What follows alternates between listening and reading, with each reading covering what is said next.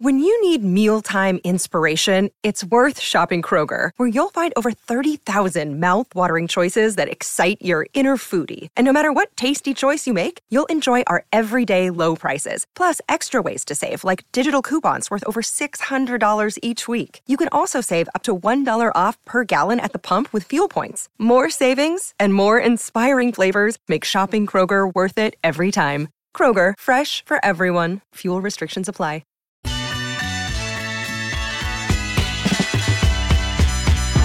Out of the gates and ready to go. Hot Mike with Hutton and Withrow is underway on this Friday edition. Glad you're with us. If you're streaming us live on YouTube through the YouTube page, search out Outkick, subscribe to the channel. Chad is in the chat.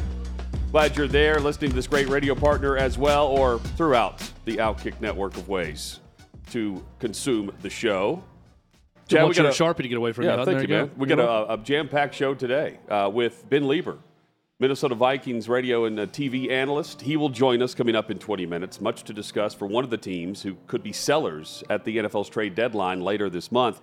Michael Fabiano, well, he's going to buy or sell some of the players to start or sit later this weekend across your fantasy football rosters. The very best from Sports Illustrated coming up later this hour as well. Michael McHenry, Major League Baseball analyst for us.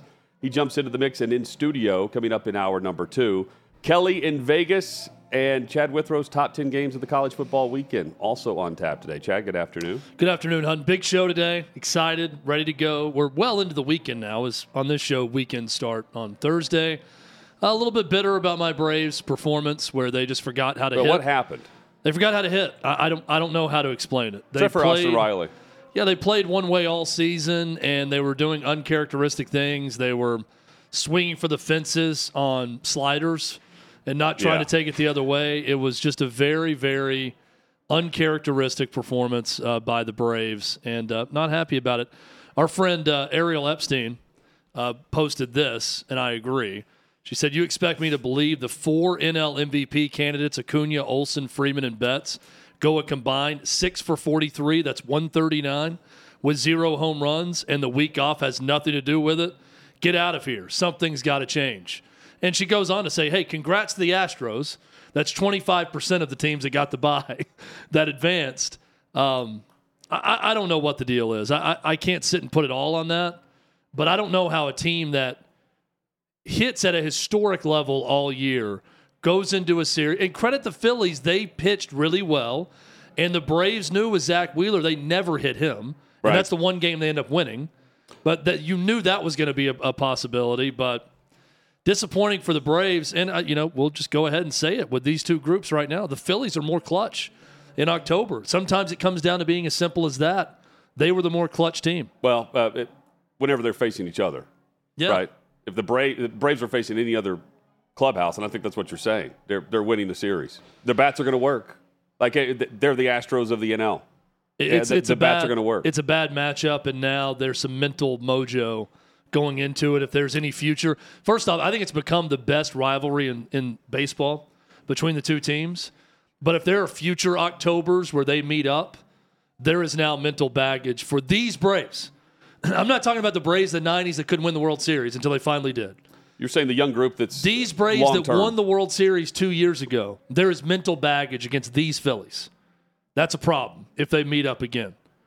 Braves, but they're going to keep going to the playoffs, I believe. Braves better pray they avoid the Philadelphia Phillies if they want to advance to the playoffs, because they cannot play against them for whatever reason. Chad, Deshaun Watson, speaking of baggage, got the bag, and now there may be baggage in the locker room.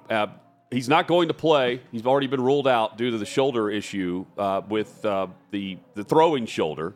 Stefanski ruled him out officially. He's not going to play against San Francisco. And I bring this up because Stefanski, going back through the week, elevates P.J. Walker as the starter way early in the week. Not as the starter over Watson, but named him the backup to Deshaun Watson going into this Sunday's game instead of the rookie and Dorian Thompson-Robinson. This is a 2 to 4 week injury saga, and we went through part of all of this with Armando Salguero yesterday with Outkick.com. This began the week after a great performance by Watson against the Titans. They dominated Tennessee in week 3. And then he told reporters the following week before the game against the Ravens that he was going to play, even though he was on the injury report. And the Browns expected him to play. Medically, they cleared him. And then he made the pregame warm-up decision that his throwing shoulder wasn't ready to go, that he wasn't going to be able to help the team. In fact, he was going to hurt the team if he played. I think that surprised everyone, so much so that Stefanski admitted postgame that it was Watson's decision not to play, not the Browns staff, and that tells us that they felt that he should have played by the initial reaction being that it was Watson's call, not the team's. And the locker room had to be just as surprised. Some players even admitted that, like, hey, we thought he was going to play. We didn't know until the last minute. Well, now he's been on the injury report. Shoulder contusion. And this is coming off of a bye week for the Browns. They're hosting the Niners, and the Browns had to feel like with Deshaun Watson, they could pull the upset. Without him, Chad, it's going to be bad. And I expect this situation to involve more than just a bruised shoulder when it's all said and done. Because while it may be easy to smooth over and allow things to just be surface level and vague with what we know about what all this entails, as this continues, so will the chatter. And a 2 to 4 week injury is now going into the third week, and we still don't know all that much. When it started as, well, it's just a pain tolerance issue, and he knows his body better than we do, and he said he didn't want to go, even though he was cleared to play, to where he's been on the injury report and not practicing, and if he does do anything, he's in a practice bubble or inside the facility doing things on his own, trying to get back to the field. It's a bigger issue with this spot than others because it's Watson, because we know that he listens to the chatter and the noise and he doesn't handle it well, and he's the franchise guy that got the fully guaranteed $230 million contract, and the Browns have to just do as he says. And in this case, he's not doing on the field. He's simply rehabbing. And Stefanski goes with P.J. Walker, the vet, because I think he's trying to keep the locker room locked in. If they go back with Dorian Thompson-Robinson, who didn't know if he was going to even make the roster when he was signed to the Browns early prior to training camp, they're going back with the veteran to try to keep the train on the tracks, at least for one more week. But I think the chatter continues. Perception can be reality at times. And I think everything you just laid out is well said with Deshaun Watson. What I'll say about Deshaun Watson, and this is not a compliment at all to him, he has very sensitive ears. And some guys are comfortable playing the villain and not being liked at all times. That is very clearly not Deshaun Watson. Deshaun Watson was a victim for years and years of reading his own clippings.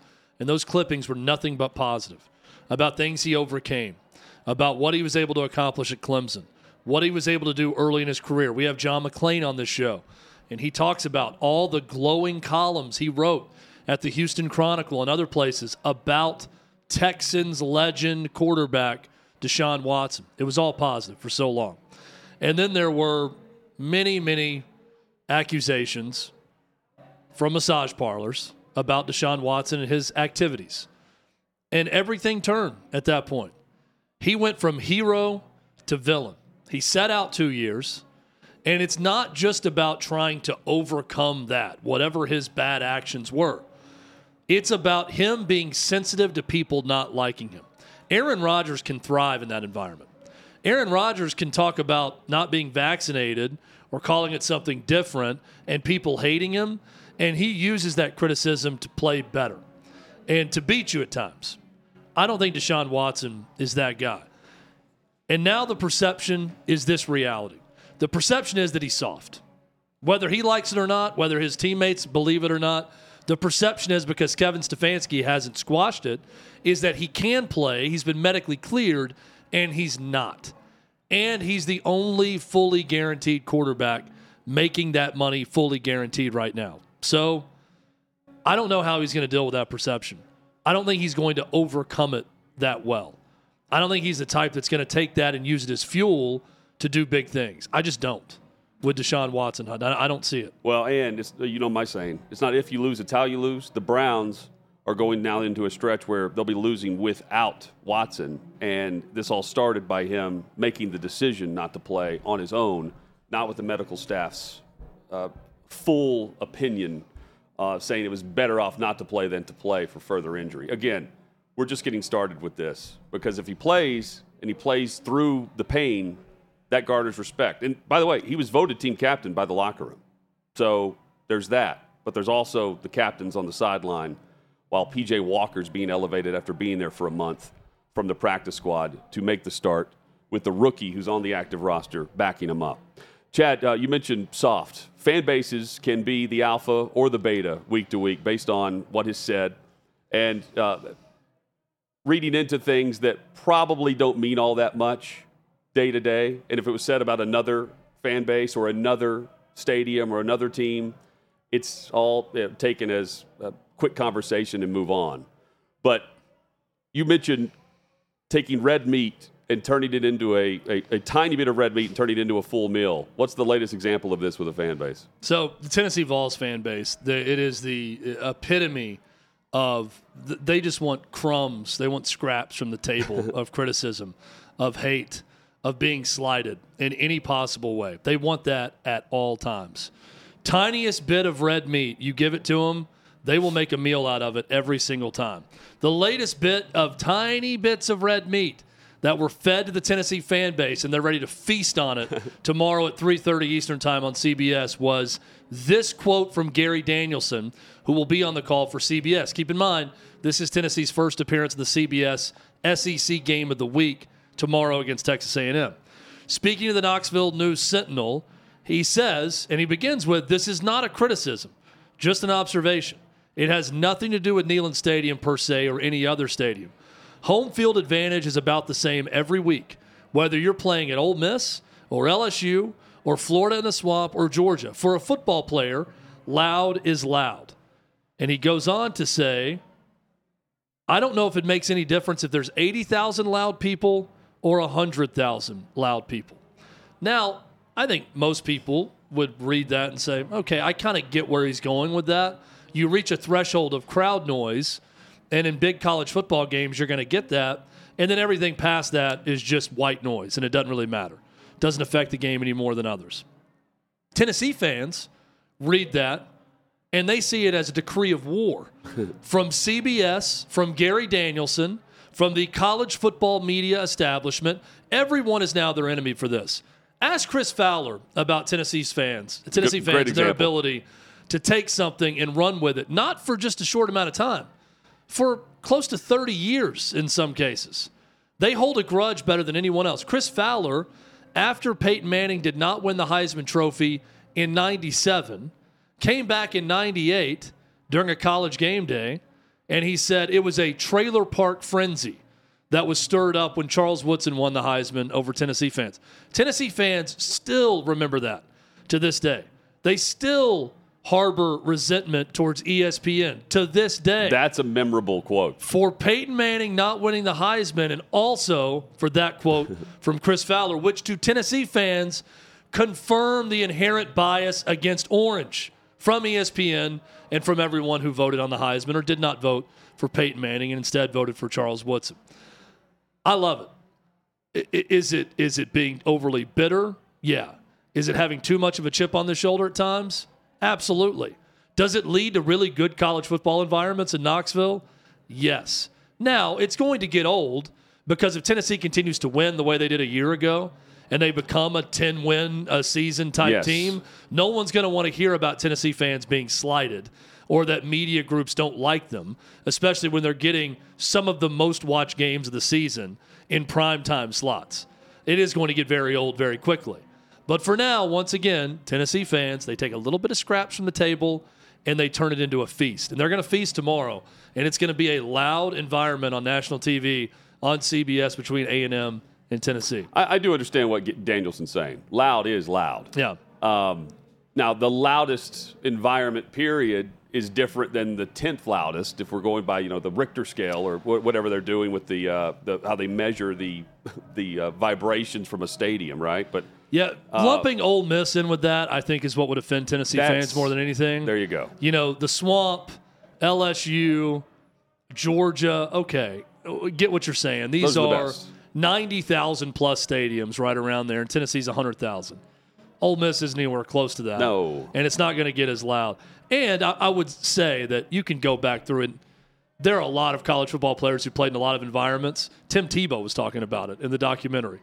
Many of them will say it's never been louder than Neyland Stadium, that it's a different level of volume when Neyland Stadium really gets cranked up. So I understand Tennessee fans taking that as a bit of a slight, but they are going to overblow this whole thing before it's all said and done. It's not going to end for Gary Danielson. They're going to remember this quote for a while. Chad, we will remember this season for Sean Payton for a while. It's going to be a November to remember for Sean Payton. 19-8, the Chiefs beat the Broncos last night on Thursday Night Football. The Broncos are dead last in yards and points allowed, and this is a Denver defense that allowed just 19 points to the Kansas City Chiefs. However, this is a Broncos it's more than a bonfire. It's the dumpster fires of the week. We have that coming up later in the show. This is the dumpster fire of the football season thus far. They are off to their worst start through 6 games in nearly 30 years. And it's more than just Russell Wilson and what we saw last night where he's stumbling all over the field. 4th down, he's running backwards, losing yardage instead of throwing the football away. It's more than just a bad decision by Payton to take over a Denver Broncos organization and franchise that he felt like coaching would have been the difference. Clearly not. This is a rebuild waiting to happen. And they go from what was supposed to be Payton as the fixer for Wilson to, is Sean Payton now going to be coaching Caleb Williams or coaching one of the top quarterbacks in next year's NFL draft? Because at 1 win and looking down the path of where they're headed, they're in the mix of, right now, 7 teams who have 1 win or no wins. One of those teams, Minnesota and the Vikings. Justin Jefferson's on injured reserve. Another loss. What happens to Minnesota come trade deadline? Ben Leber joins the discussion next with some other NFL topics with him as well. Coming up on Hot Mic with Hutton Withrow.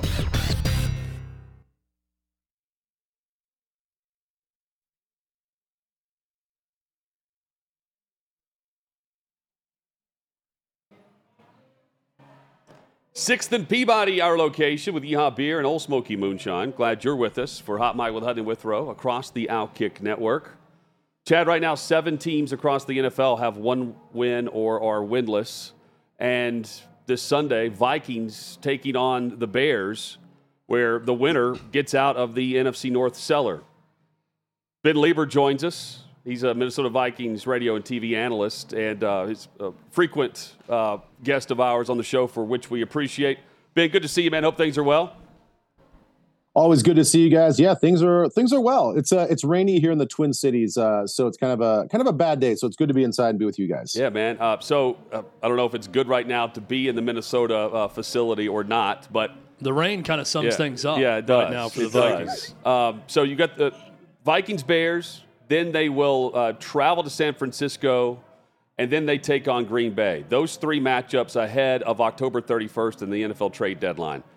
As of right now, should we expect the Vikings to be sellers at the deadline? No, I don't think so. This is a really good 1-win team. And look, I know that people that watched, they can maybe say otherwise, but we have a really good offense. I think the defense is starting to come around as well. We're blitzing a little bit less, being a little more strategic about our blitzing.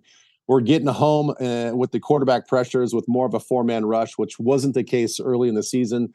So look, I don't think that we're going to be sellers. I really don't even know if we're going to be sellers, even if we drop this game in Chicago, which I don't think that we're going to do. And the game against the 49ers are actually at home at US Bank Stadium, thank goodness, on Monday night. So even if you drop those 2, I'm not so sure that you should be complete sellers. Look, I know that there's always a price to everything, but it's just weird to even think about that right now based on what we thought about this team at the start of the season. How much does Jefferson on injured reserve factor into that, though? Knowing that when you look at his numbers and the targets and the fact he can totally dominate a game, Cousins is in the last year of his contract, not expected to be back based on the salaries they're going to give elsewhere, and that they have already handed out to T.J. Hawkinson, for instance. What would motivate Minnesota to move on from Cousins if he were to say, hey, no trade clause, I'll waive that for said team? I think the only thing that would motivate him to move on was if they internally say, look, Kirk, you're not in our long-term plans.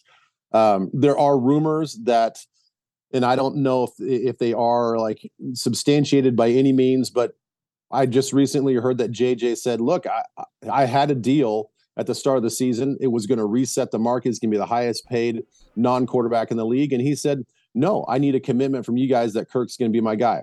That's the rumor. I don't know if it's true, but you have to think some of that makes sense for JJ. He knows who butters his bread.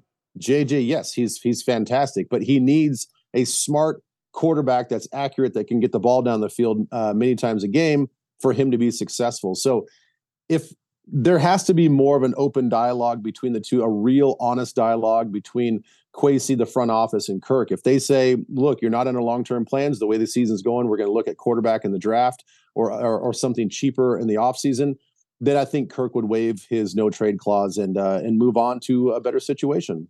Ben Leber, our guest, Minnesota Vikings TV and radio analyst. I'm intrigued by the whole decision going in, not necessarily the deadline, but just outlook, because the comparison, I could kind of tie this together. It's whenever Indianapolis lucked into Andrew Luck. You know, they went from Manning to Luck.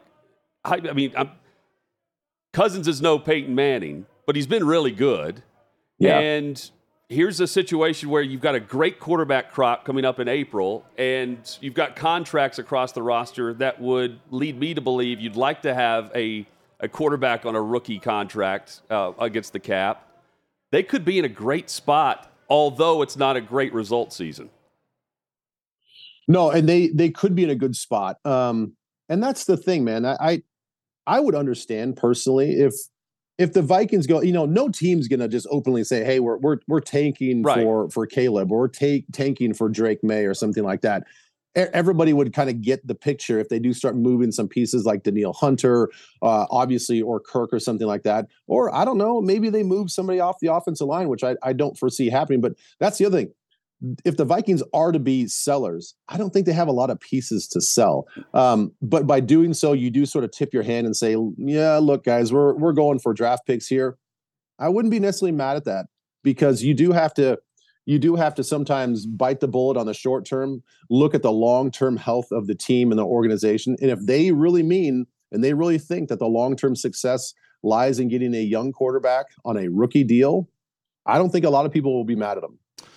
How much consolation is it in it for Vikings fans that you look at the Bears and that franchise is literally on fire right now as you get ready to play them with everything going on? So if you're looking around the division, and this game is very important for that reason, to take care of business against Chicago, but how much of that does that offer some solace to the Vikings when you see the situation with the Bears?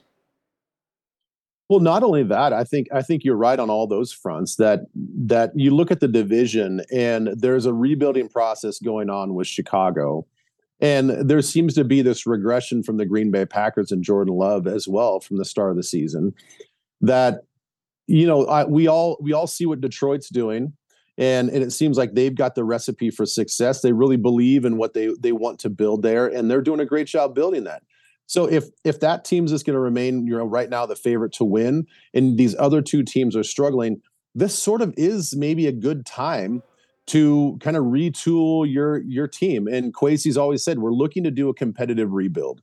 And so he's been telling everybody from the very get-go that we are going to rebuild this thing, but we're not going to do it just by laying down. And last year, they had a lot of games that went their way. This competitive rebuild, we kind of forgot about what that term even would mean because we were successful. I think this is the year where they really start to look at that term and say, okay, this is what a competitive rebuild looks like. And maybe the timing is right, given that the two other teams in the division outside the Detroit Lions are sort of on a downhill slide as well. How would you describe what we've seen from rookie receiver Jordan Addison to this point with 19 receptions? And now that Jefferson's on injured reserve, we're about to find out the true number one type status that he could become. Yeah, it's going to be interesting because we've seen flashes. He really flashed in training camp. He hasn't gotten as many targets maybe as they probably wanted to. And Kevin O'Connell said it even this week that this is the time where he made the joke about stepping on the gas, referring to his 140-mile-an-hour speeding ticket that he had. That this is the week. I think the Bears understand that he's going to be featured a lot. And we'll see what he can really do as a true number 2 receiver. Potentially, does he have it to be a true number 1? He does lack a little bit of the height that I think Justin has. He doesn't have quite the range that JJ has. But everybody from day one has applauded his cerebral nature about how he understands how to run routes, how defenses are going to play him, and how he plays off of leverage. And that was from day one. So now that he's had a bunch of months to put all that stuff under his belt, retool everything, learn a little bit more from JJ and Keenan McCardell, the wide receivers coach, I think he's got a lot of what it takes to be a number 1. Now he's just got to go out and prove it. What's been your take on Flores as defensive coordinator and the more aggressive approach that we've seen from Minnesota compared to what we've seen in past years? Well, I mean, we talk about the pendulum swinging from sitting back on our heels and getting picked apart in sort of a cover 2 situation to now we are so aggressive that I think, there are times where it sort of leaves our secondary hanging out to dry. I think that is sort of coming back to the middle. We started the first 3 games of the season and we were blitz heavy. I mean, we were so blitz heavy, not always bringing a full on 6-man rush, leaving the guys man to man on the back end. But we're always trying to bring that 5th rusher. And I think getting Marcus Davenport back against the Carolina Panthers really allowed Flores to sit back and think, I can be more strategic. I don't have to hang my secondary out to dry. I can just allow more of a 4-man rush. But it's going to be a convoluted 4-man rush. That's the thing. He's still going to bring 7 guys up to the line of scrimmage. You're going to see Harrison Smith come down to the line of scrimmage. You don't know if it's going to be a nickel blitz. It's going to be a strong safety blitz. He wants to build this idea that he's bringing pressure from all angles, but then in the end, drop some guys out and bring a 4-man rush. Having Marcus Davenport in there changes absolutely everything. So as long as he can stay healthy, I really like this attacking style of Flores' defense. So Hutton mentioned Peyton Manning earlier. I'm going to mention Tom Brady now and saying I'm not comparing Kirk Cousins to Tom Brady, but I think you'll understand with this analogy. Part of the problem with the Patriots and the getting rid of Tom Brady was that at the time, and we saw his last game in New England, he was skipping rocks. He was seeing ghosts in the pocket. He didn't look like Tom Brady. So the assumption was, well, he's going to go somewhere else. He's not going to have Bill Belichick, and he's not going to be Tom Brady, and the Patriots are going to look smart. He goes to Tampa and wins a Super Bowl in year 1. I lay all this out to ask, what is Kirk Cousins if he's not the quarterback of the Vikings moving forward? Where is he in his career? If he had to start over in a new offense and go somewhere else, would the Vikings feel like they got burned because he goes somewhere and puts up huge numbers at another place? Or is this just simply the best situation at the best time for him to flourish?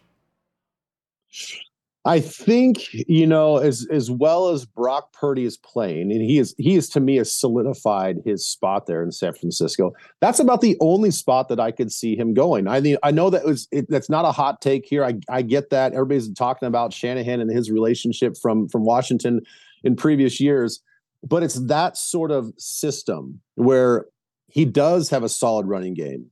He has got a kick-ass offensive line that's going to push people around. They're going to protect him. He's going to get the ball out, and that defense is just as good as that offense. I know that you're probably saying, well, a lot of quarterbacks could play in that system. I just think that Kirk is so smart. He's so accurate. The only thing that he needs is just a consistency at offensive line and a defense that is going to hold up and actually can play from a lead a little bit. I do think the Vikings are getting there. I do think that we need to probably implement the run a little bit more. We need to get a little bit more downhill with Madison and Cam Akers, find a little bit more balance. And obviously in a perfect world, having JJ around. Look, I think that Kirk has what it takes to be a championship level quarterback. The last 2 years with the Minnesota Vikings, we've been successful, albeit without a very good defense. Our defense has sucked the last 2 years. So it has never, to me, been about Kirk Cousins, his play. Does Kirk Cousins have the leadership? Absolutely, he's got the leadership. Talk to any guy in the locker room, either in front of a camera or privately, and they say, like, dude, we love Kirk. I mean, he's got what it takes. He gets this unnecessary criticism from the media because he's not always out there being boisterous and whatever. You start to see that change a little bit last year with Kirk O'Chains and that whole situation. I think, to me, he has not brought a championship to Minnesota yet, not because of the offense or his play, but because the defense as a whole has not stepped up. Ben Leber has been our guest, Minnesota Vikings analyst for TV and radio. Always great to catch up with you, man. Hope things continue to go well, and we'll catch up soon. Yeah, thanks a lot, guys. Always a pleasure. Yeah, thanks for the Thanks, insight. Ben. No doubt that the Vikings still view themselves as a wild card contender. I think Detroit, Chad, is one to run away with the NFC North a bit here. Green Bay is slow out of the gate in the first half. I like the Packers, don't love them. I like the way the Vikings are built, don't love the results in close games this year. And this is a must-win, of course, against Chicago. And then they're hosting San Francisco next week. That's the tale of the tape on what happens on the 31st. Yeah, and Vikings win the division last year by winning all of the close games. 11 of them. Now this year they're losing all the close games. It's still early enough to where that could flip and they start winning some nail-biters, and that gets them into the wild card picture. But it feels just like a complete reversal of fortunes, where a year ago they were that team that found a way to win, and this year that's the opposite so far. So I don't like their chances. They got to beat Chicago this weekend, obviously. But I don't know what the future holds. I hear this term competitive rebuild, and I don't know that that's really sustainable. It's tough to do. We'll see, but I mean, I don't know how you do it without starting over at quarterback at some point they're and going with a young quarterback, or drafting a rookie, especially with Justin Jefferson. And I get what Ben is saying about Justin Jefferson not wanting to rebuild. He doesn't want to start over and build up a rapport with a new quarterback. But that's a great sales pitch and selling point for that new quarterback where they could come in and be successful because why?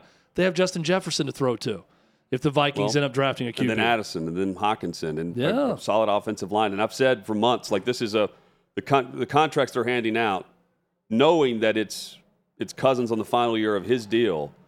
You want to have the quarterback on a much lower salary with a plethora of all of the traits that you want at the position for an offensive-minded head coach.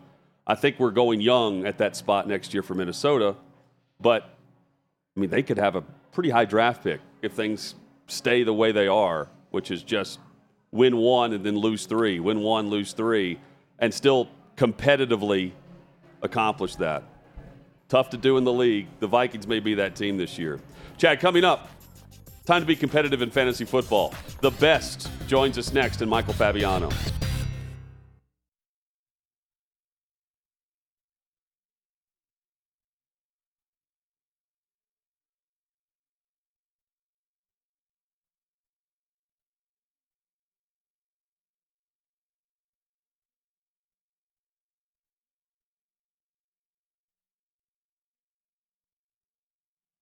Sixth and Peabody, our location, with Yeehaw Beer, Old Smoky Moonshine. Happy Friday to you.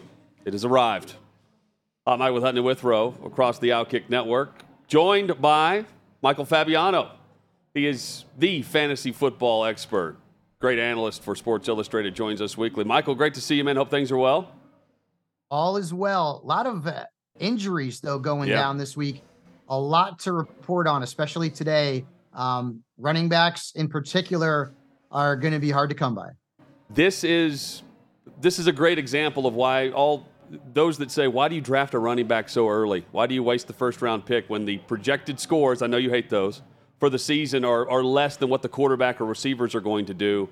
And it's based on depth right now when no one is going to be willing to trade you a player that's going to be able to produce points for you. And I've been trying to make trades because I'm deep at wide receiver because I went 0 RB or hero RB in my drafts. But running backs are so hard to come by now that people want more than I want to give up. So, for example, I have a league where I've got injuries and I've got problems with buys. We've got a couple of teams off. I'm losing Aaron Jones this week, and I haven't had him for the last few weeks. I have to start Dalvin Cook, and I hate it, but I have no choice. And I tried to make a trade for even an Alexander Madison or, a low RB2 type. And the teams all want a really good wide receiver in return, and I'm just not willing to do that. As far as Thursday night football is concerned, should we just make a rule that says unless you have the top tier elite talent, don't play them on Thursday night? Not many points in fantasy are coming out of Thursday night football for me. Yeah, Thursdays kind of stink. We've had our issues with Thursdays for a long time now. And in the game last night, the Broncos had Cortland Sutton, who made that amazing catch, and that was it. Their backfield was a three-headed monster, and it was a mess from a fantasy perspective. Russell was terrible statistically. And even I know that you're not supposed to say anything bad about Patrick Mahomes, but he's averaging 19 points a game this year. Last year, he was closer to 25. I'm not getting what I drafted Patrick Mahomes in the second round for. I am looking for elite production. And right now, Patrick Mahomes is not putting up elite numbers from a fantasy perspective. I'd love to see the Chiefs get a wide receiver at the trade deadline, which goes down in a couple of weeks. Is Stroud the biggest producer right now at the position, and who's around him? No, Stroud has had 3 really good games and 2 kind of stinkers, but he's been very good, and he's been way better than people projected. He hasn't thrown an interception so far this year, which is incredible for a rookie quarterback. He's more of a matchup-based guy. Like this week, they've got the Saints. It's not a great matchup, so I don't know that I'd particularly play him. Really, the elite guys remain Mahomes, although his numbers have not been elite. Jalen Hurts has been very good. Obviously, Josh Allen has been a stud as well. Those are still the 3 top guys, although Justin Herbert is in that mix now, too. He's been very good under Kellen Moore. So Jan in the YouTube chat has a question for you. Wants to know about Jordan Addison now that Justin Jefferson is out. Is that worthy of elevation given more opportunities now that Jefferson's not going to have those opportunities? No question. Jordan Addison is a wide receiver 2 this week. He's a wide receiver 2 until further notice, and maybe he becomes a wide receiver 1. We'll see. The Bears defense not good against perimeter receivers, so Addison's a really good play this week. He's not JJ. He's not going to replace those type of numbers, but can I get a floor of 12 to 14 from Addison while Jefferson's out? I think that's probably a pretty good projection. So every week I'm going to have a question about my own fantasy team also. And this week's predicament, Michael, was that I went into Monday Night Football with Jordan Love and Devontae Adams left to play. And I think I was down 13 points going into it. I'm thinking this will be over by halftime. I'll have that easy. 3 picks later, no targets for Devontae Adams, or not many to speak of later. I think I lost by 1.4 points on the night when it was all said and done.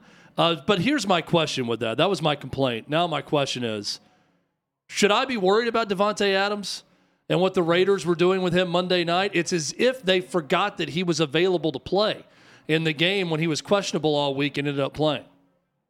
I don't know that I'd be worried about him. I think he's with Aaron Rodgers no longer his quarterback, or Derek Carr, who he had a really good rapport with because they played at Fresno State together.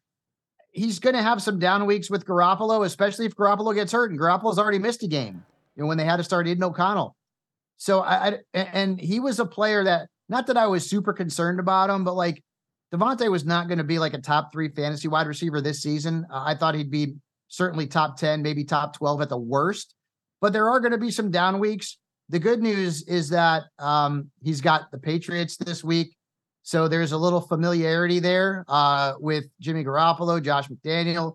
I think he'll bounce back. Jacoby Myers, this is a good revenge game. And speaking of Myers, he's actually been really good this year.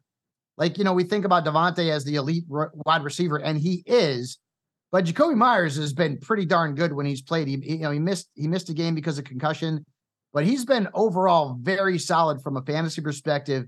I would start him certainly this week against New England. And Devontae Adams, he'd have to really go into a statistical spiral downward to really even consider ever benching him. Unfortunately, sometimes even the elite guys have an off night. Michael Fabiano, our guest, the fantasy football expert and analyst for Sports Illustrated. Time for Fab's 5, start 'em and sit 'em. And we start at quarterback in your starts this week. Matthew Stafford taking on the Cardinals. You like the matchup for the Rams? He has got all of his weapons now. Cooper Kupp came back and looked like Cooper Kupp. He's got Puka Nacua, Kyron Williams. This is a good matchup against the Cardinals. They've given up 21-plus points to 3 quarterbacks this season, including Daniel Jones, who's on the waiver wire now in a lot of leagues. I mean, people don't even want to roster him at this point. And by the way, he's not playing this week. It'll be Tyrod Taylor in a revenge game against the Bills, which means start the Bills defense. Speaking of the Bills, James Cook, really good play this week. You've got to like him against the Giants. The Giants are a mess right now, guys. They're an absolute disaster. And Cook wasn't really good last week. I think you forgive and forget. He'll be fine this week against the G-Men. Raheem Mostert will play without Devon Achane. That's good news for Mostert. And they're playing the Panthers, who have given up the second most points to running backs. So Mostert's a must start. I like DeAndre Swift this week. I like Jordan Addison as well. Jordan Addison's got a really good matchup against the Bears, as we just talked about. And then Michael Pittman Jr. Michael Pittman Jr. had 10 points last week. I was somewhat disappointed in the production, but look at the matchup he's got this week against Jacksonville. He has scored over 20 points in each of his last 3 games against them. And even though Gardner Minshew's the quarterback in Indianapolis, I am not concerned about Pittman. I'm going to continue to start him. Minshew's interesting. I'm down to Gardner Minshew starting in one of my leagues. That's how bad it was. I had Rodgers, then I had Richardson. Now I'm lucky enough to get Minshew based on the depth that's on the waiver wire currently. And the way that they run the football, I would like to load up on both running backs in Indy as well, because they run a ton whenever Minshew's in the lineup. I would love to see Jonathan Taylor start getting the majority of the work, but Zach Moss is making it really hard for Shane Steichen to take him out of the lineup. He was great last week, and the Titans have a really good run defense, but Moss was dominant, and Jonathan Taylor was a secondary player. Now, you don't pay a guy $40-something million as a running back to be a secondary player. At some point soon, maybe it's this week, maybe it's the week after, he will be the featured back for the Colts. But right now, that backfield is really hard to project because Moss has been so good. But I would expect that the touches would be closer to 50-50, maybe even a 60-40 share favoring JT this week in a matchup against Jacksonville. Chad, where are we starting on Fab's 5 for the sitting this week on the bench? Hopefully my entire team, the way they performed so far this season. But you've got better ideas than me, Michael. Who are you going with to sit this week? I'm sitting Jared Goff. Like, Jared Goff is – do you guys remember when Ben Roethlisberger for a time in Pittsburgh, when he was playing at home, he was a must start. On the road, he wasn't very good. That's Goff now. Jared Goff in road games dating back to last year, 8 touchdowns, and he's averaging 11.7 points. Like, it's just a weird trend, but it holds water, and every week it seems to come up. So I'm going to bench Jared Goff this week. Brian Robinson is a start him and pray, I guess you could say, against Atlanta. They've given up the fewest fantasy points to running backs, but running backs are so hard to come by, especially guys who are getting volume. You probably have to play them. Rashad White, same kind of thing. He's getting volume. He's just not producing. And the Lions defense have allowed one running back to score more than 10 points against them. Their defense has been really good against the run. At wide receiver, they've got 2 big names. And I know most people got to play them, so temper your expectations. Deebo Samuel's had 3 targets in the last 2 games combined. And the Browns have given up 1 touchdown and the fewest fantasy points to receivers. Their defense is really good, and they're at home this week. And the defense is going to have to step up because they don't have Deshaun Watson, and they don't have, of course, Nick Chubb. And then Tyler Lockett's had 1 good game this year. Every other game's been in single digits. The Bengals are tough at home against wide receivers. I think if Lockett scores this week, it'll be out of the slot. But this is a player who goes back and forth from the slot to the perimeter. And the Bengals are tougher against perimeter receivers. I would beware Tyler Lockett this week. There are some other wide receivers too, big names like Amari Cooper against the Niners or Terry McLaurin against Atlanta, who are hard to sit, but boy, the matchups are not good. So we have a viewer submission for you, Michael. Deontay Foreman at running back or Amari DiMercado in Arizona to start this week?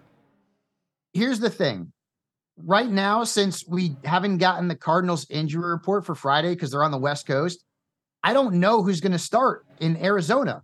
It could be Keontae Ingram. If Keontae Ingram practices today and he plays on Sunday, he'll start, which will leave DiMercado as a secondary option. So right now, I'm going Foreman because all the Bears running backs are hurt. Khalil Herbert's not going to play. Travis Homer's not going to play. Roshan Johnson's not going to play. So right now it's Foreman. But we've got to wait and see what the Cardinals report is for Friday. And if Ingram was actually able to play, he might be the better option, but right now it's Foreman. I know you said temper expectations earlier on the receivers you're sitting, including Lockett. Should I have expectations through the roof for CeeDee Lamb after he's questioning the Cowboys' offensive identity and wanting more targets? Because, I mean, typically whenever receivers say they're always open, they tend to get the football. You mentioned JJ in Minnesota. We've discussed that. Of course, with what we saw this past week with Cincinnati, is CeeDee Lamb next up? Squeaky wheel, man, gets the oil, right? Yep. Gets the grease, whatever you want to say. The Cowboys offense better be better this week, or they're going to get crushed in the media, and every Cowboys fan, including this one, is going to be even more disappointed than he or she already is. Let's put it that way. I think CeeDee Lamb has a big game. I think the Cowboys win the game. My buddy Austin Eckler is going to be back this week, and I texted him over the course of the week, and I said, dude, why do you have to come back against the Cowboys? Can't you sit out another week? Like, no. But he's coming back, and I think he'll have a big game. High-scoring game. Keep in mind, Kellen Moore knows the Cowboys' offense tendencies and the defensive tendencies because he was the OC there for the last several years. But this is going to be a high-scoring game. I think CeeDee Lamb has a big game this week. Again, when the wide receiver position, and we've seen some divas, and CeeDee is not a diva at all. Yeah. But when they come out and talk about getting the football or not getting it, typically that week, the offensive coordinator, or in this case, Mike McCarthy, makes sure he gets him the football. So I feel good about CeeDee Lamb. Final thing for you, other than Kelsey, among the Kansas City receivers, in the leagues that you're in, and it's a handful, how many Kansas City receivers do you actually have on your rosters? I think I have Rashee Rice in one league. Isn't that crazy? I don't want him. It's crazy. I had Kadarius Toney in a couple of leagues. I caught him. I mean, even though he scored a touchdown last night, didn't do anything else. He's not involved. The Chiefs, and I said this in the preseason on my show, Fantasy Dirt, over at SiriusXM, they're not going to the Super Bowl this year. They're not. It's hard to go back to back. And I know people will say, well, they didn't have a good receiver last year. Juju was there last year. Not great, better than what they have now. And they had Mecole Hardman, who got hurt, and Hardman was putting up some pretty decent totals before he ended up going down. But I just feel like with Kelsey, 34 years old, and he's still great, but we saw him hurt his knee. Now he's got the ankle. Yeah, are we starting to see some cracks in the armor for Travis Kelce? He's dating Taylor Swift, although that's, to his credit, good for him. Yeah. I don't know that the Chiefs' offense is as good as it's been in recent years. And I wanted them to sign DeAndre Hopkins in the offseason, and I really hope they go out and trade for a wide receiver. I guess it won't be Jerry Jeudy based on what Steve Smith said about him last night. Doesn't sound like you're right. Hey, Michael Fabiano, the best. Check him out on SiriusXM, also at SI. Thank you so much. We enjoy this each and every week. Thanks. Good luck, guys. Same to you. Michael Fabiano, our fantasy Always football has the good insider advice. from SI. That's Take right. his advice every time. Coming up, Philly back to the NLCS, and a big college star returning tonight across the gridiron. That's next on Hot Mic.